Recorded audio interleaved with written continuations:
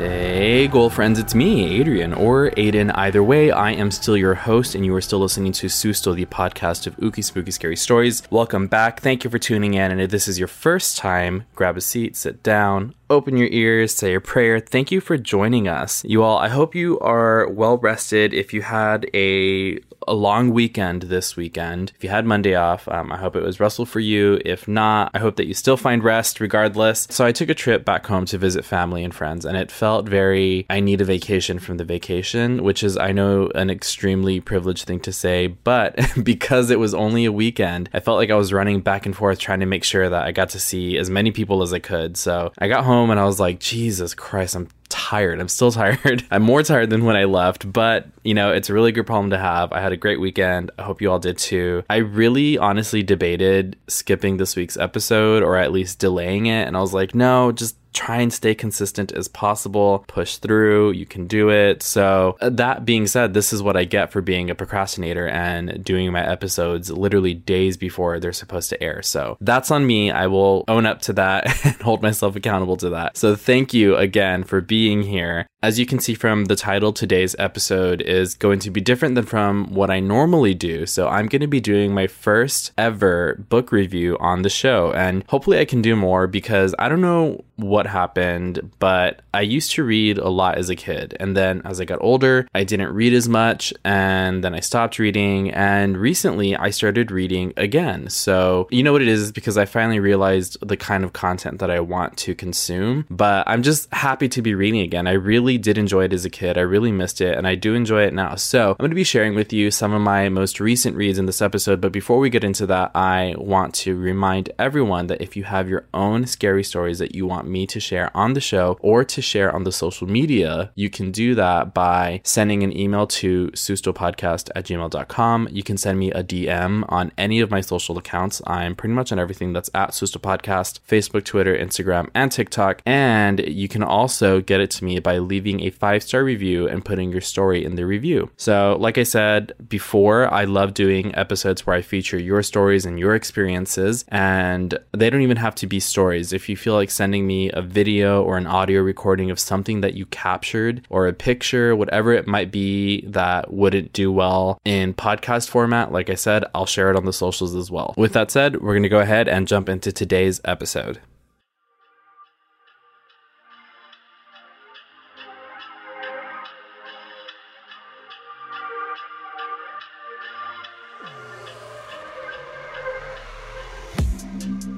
Okay, so I'm going to preface this by saying that any opinion that I give, anything that I say moving forward about any of the books, any of the content that I talk about in here that I have not created, which is all of it. These are all just my opinions. I am not by any means a critic, a professional book reviewer, nor do I claim to be a writer or a good one at that. These are just, I've enjoyed reading these books. And so based on the fact that you listen to me, you listen to Susto, I think you would enjoy these books based on that alone, because it's in that sort of paranormal horror vibe that I so enjoy and I enjoy making for you. So again, I'm sharing these in hopes that you will also like them. Maybe you've read them and you are excited to hear someone else talk about them with you. Maybe you haven't and you're looking for recommendations. So again, just moving forward, keep that in mind. Also, this is my first ever book review, so please be kind. Please be patient. I'm going to try my best to do these books justice. And if you have any suggestions, especially the folks that reached out to me after last episode where I asked if this would be a good idea, and some of you did say, please do it, I think it'd be cool. If this episode's bad, it's on you, and I'm going to share your name so that you take the blame. No, I'm kidding.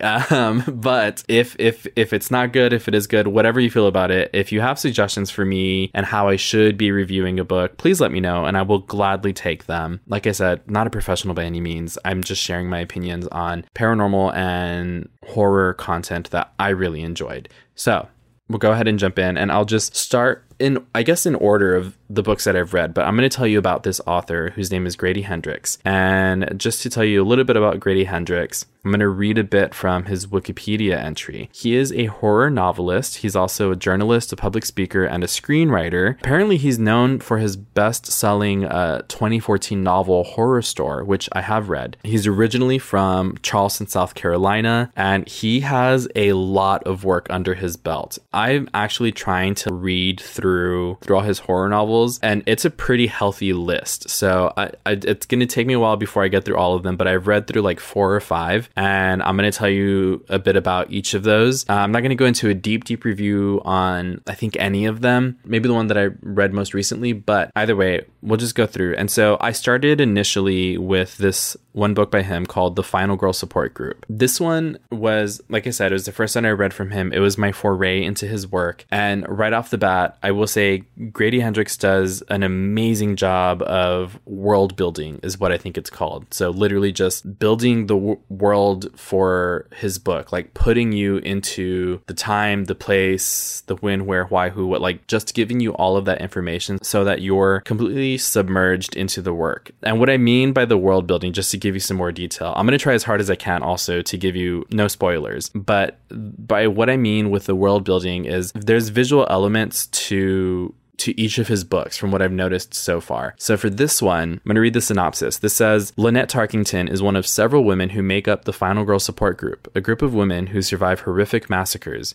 Adrian was a camp counselor who survived a killer who claimed that he was seeking revenge for a non-existent son. Marilyn was attacked by bloodthirsty cannibals. Danny's brother Nick escaped from a mental asylum and on Halloween slaughtered anyone who stood between him and his sister. Julia was left a final girl after her boyfriend and one of his friends decided to turn her into a final girl. And Heather had to face a dream killer. Lynette herself had to deal with a situation dubbed the Silent Night Slayings by the media. The experience left a lasting impact on their lives that has endured into their later adulthood. Lynette is barely hanging on as she spends her time outside of group sequestered in her apartment. The others are seemingly not much better in their lives, as the infamy and subsequent movie series about their experiences have made moving on difficult. The support group is one of the only things in their life that makes Lynette able to leave the safety of her apartment. When Adrian is found murdered in her home, Lynette is certain that someone is out to finish the work that their respective killers failed at. To kill all of the final girls once and for all.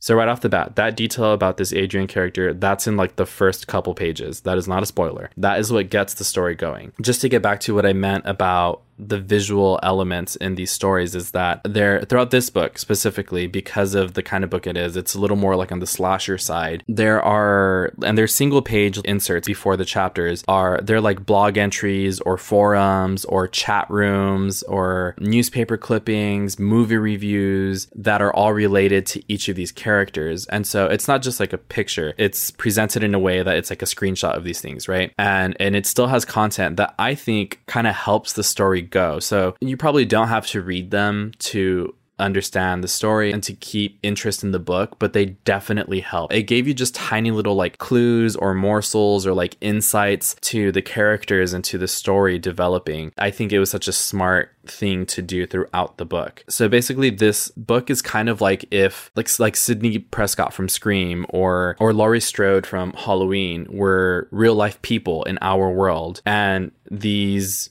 movies and books were about them, right? Granted, murder and crime does happen a lot. And you know what? There are people that have been, or there are certain, I guess, murders or what have you that have been glamorized. But in the context of this book, it would be, again, like if Sidney Prescott, the character, was a real person and the entire Scream franchise, she was like involved with it at some level, you know? And so it was really interesting to kind of bridge, obviously it's a fiction novel, but in my mind as I'm reading it, to imagine those characters were real. So the next one that I read from Grady Hendrix was Horror Store. This one was more on the paranormal side, and I'll read the synopsis just so that I don't ramble before you know anything about it. Horror Store is a 2014 horror comedy novel that was written by Grady Hendrix and illustrated by Michael Rogalski. So again, they do a really great job of building of world building with these visual elements. And throughout these books, because the store, which is this setting in this book, it's called Orsk. It's very much like IKEA, and it has these names with these special characters. If you've seen IKEA's furniture and stuff, there's a lot of Swedish, and they do actually a really good job of product design too, and showing customers what a product is, how it's supposed to work, what your options are with it, stuff like that. So throughout the book, there are, again, pages like that. And without giving too much information away, these actually, they really do help you understand either what just happened, or they help me really visualize the things that had just happened, or the things that were going to happen in the next chapter. So just to give you an idea of that. And the development of them from the first chapter to the end is amazing. But to continue, this says, it's set in Orsk, like I said, an IKEA-esque store that has been experiencing supernatural phenomena. The book's events take place largely over the course of one night in Orsk, and the story is accompanied by illustrations of Orsk products,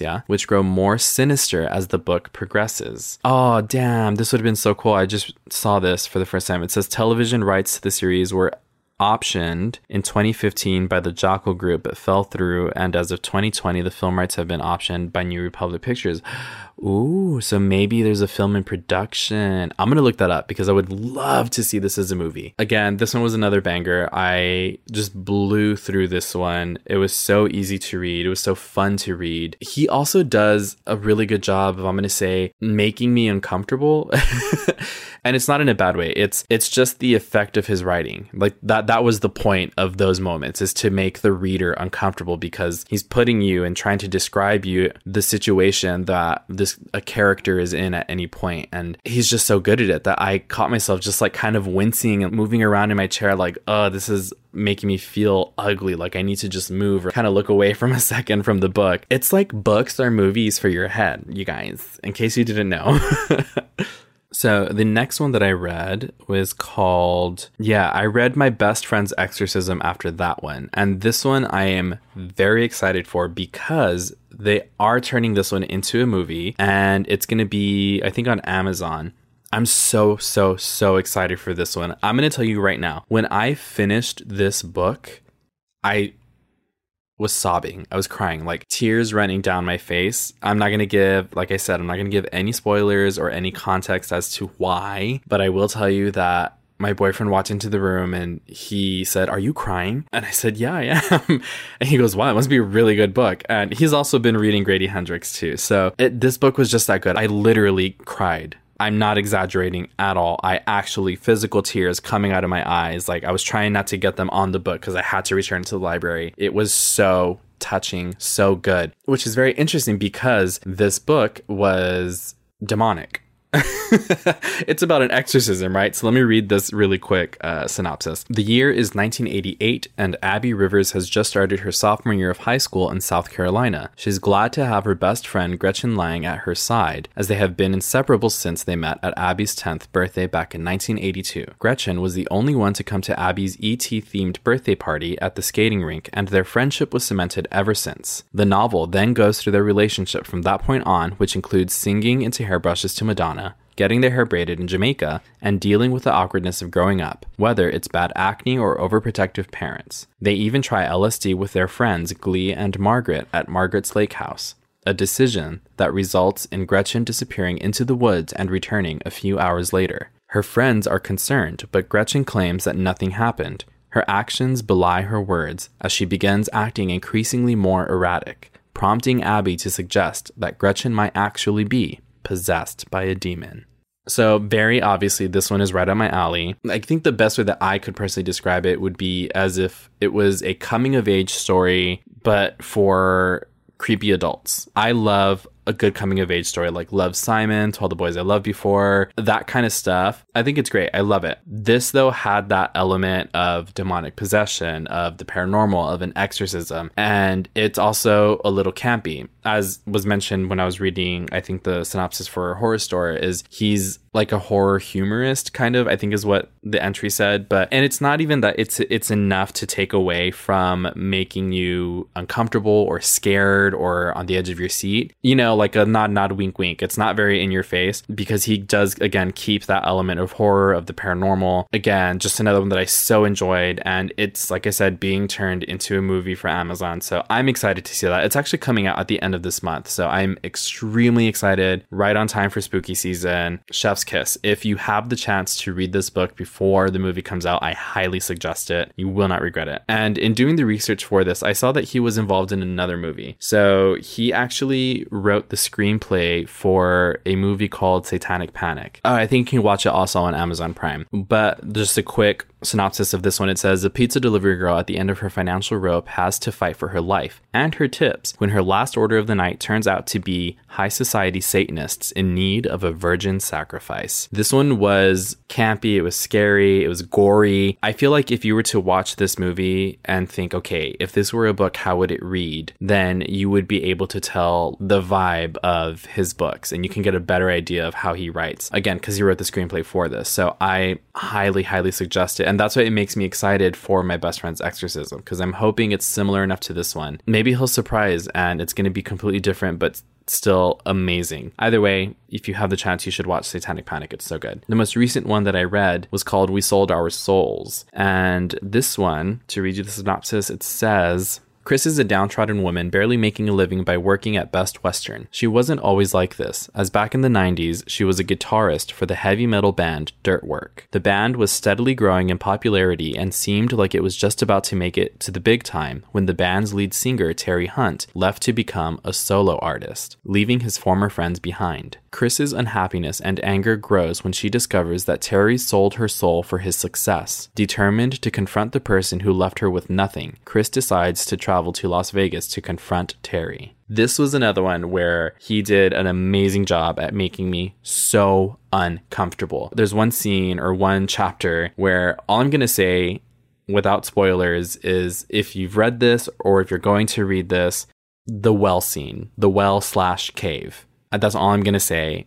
If you know, you know. If you don't, you should read it and then let me know that you read it and how uncomfortable that made you. I'm not a squeamish person at all. I can see gore. I'm okay with most things, right? Within reason, obviously. Like I would never want to see death or somebody die. Like that would, I think, mess me up for sure. If it's fiction, then it's fine, whatever, because I know it's fiction. But this, even though it's fiction, reading it and imagining it, it was almost hard to read if it wasn't so enjoyable, I think is the best way that I can put that. And again, there were those elements of world building in this book where there was like screenshots or captions of like a radio show or reviews of bands and songs and like news, breaking news entries and all that kind of stuff that were helping the story along, which I really appreciate. One, is someone who is extremely like a visual person, which is funny because I do a podcast. Also, it was more text, it was more words, but just framed as like a screenshot or a captioning of something, or, you know, or like a newspaper clipping, like stuff like that. I thought it was a really nice kind of like a break for the brain and just to like present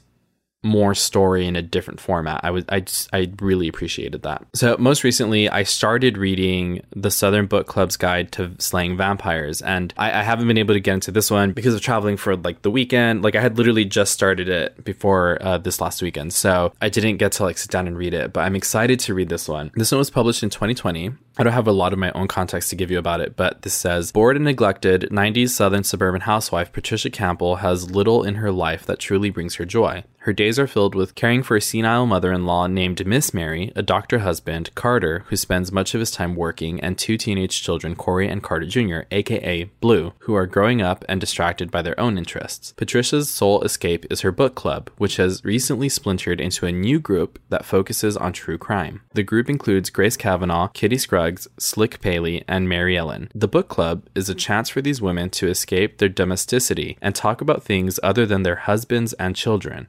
However, everything changes when Patricia is attacked by an elderly neighbor named Ann Savage. Following the attack, Patricia meets Ann's nephew, James Harris. James seems dashing and is good at investments, but he harbors a little secret. He's a vampire. There's more to it. I only read half of the synopsis, but I actually don't want to read more of it because I don't want to give away anything for myself. Again, like I said, cannot recommend this author enough. Yes, I'm being sponsored by Grady Hendrix. Use code SUSTO for 0% off of his books when you order. No, I wish this was sponsored. I just want to say, like, I'm not promoting anything with this one. This is just, I'm such a fan of his books. I love that he is able to develop each of these stories. And I've only read 4 of them, right? 4 or 5. And each of them are so different. And I'm like, God, like the talent that someone has to have to be able to do that. And for each one to be so good. Like I said, I'm not a critic. I'm also someone who is not super critical, even of like books and shows. When I watch them, they have to be really, really, really bad for me to be like, I didn't like that. But even then, I'm not extremely critical. So that could just be me being like, I like everything. It's all good. But I really do think that he's a great writer. Like I said, my boyfriend's also been reading him and he's been enjoying him. I'll have him be the metric for, you know, it's good or it isn't, because I'm sure I would have liked it either way. But one more time, highly recommend his books, and I can't wait to keep reading them and to read other ones. We'll address that after this.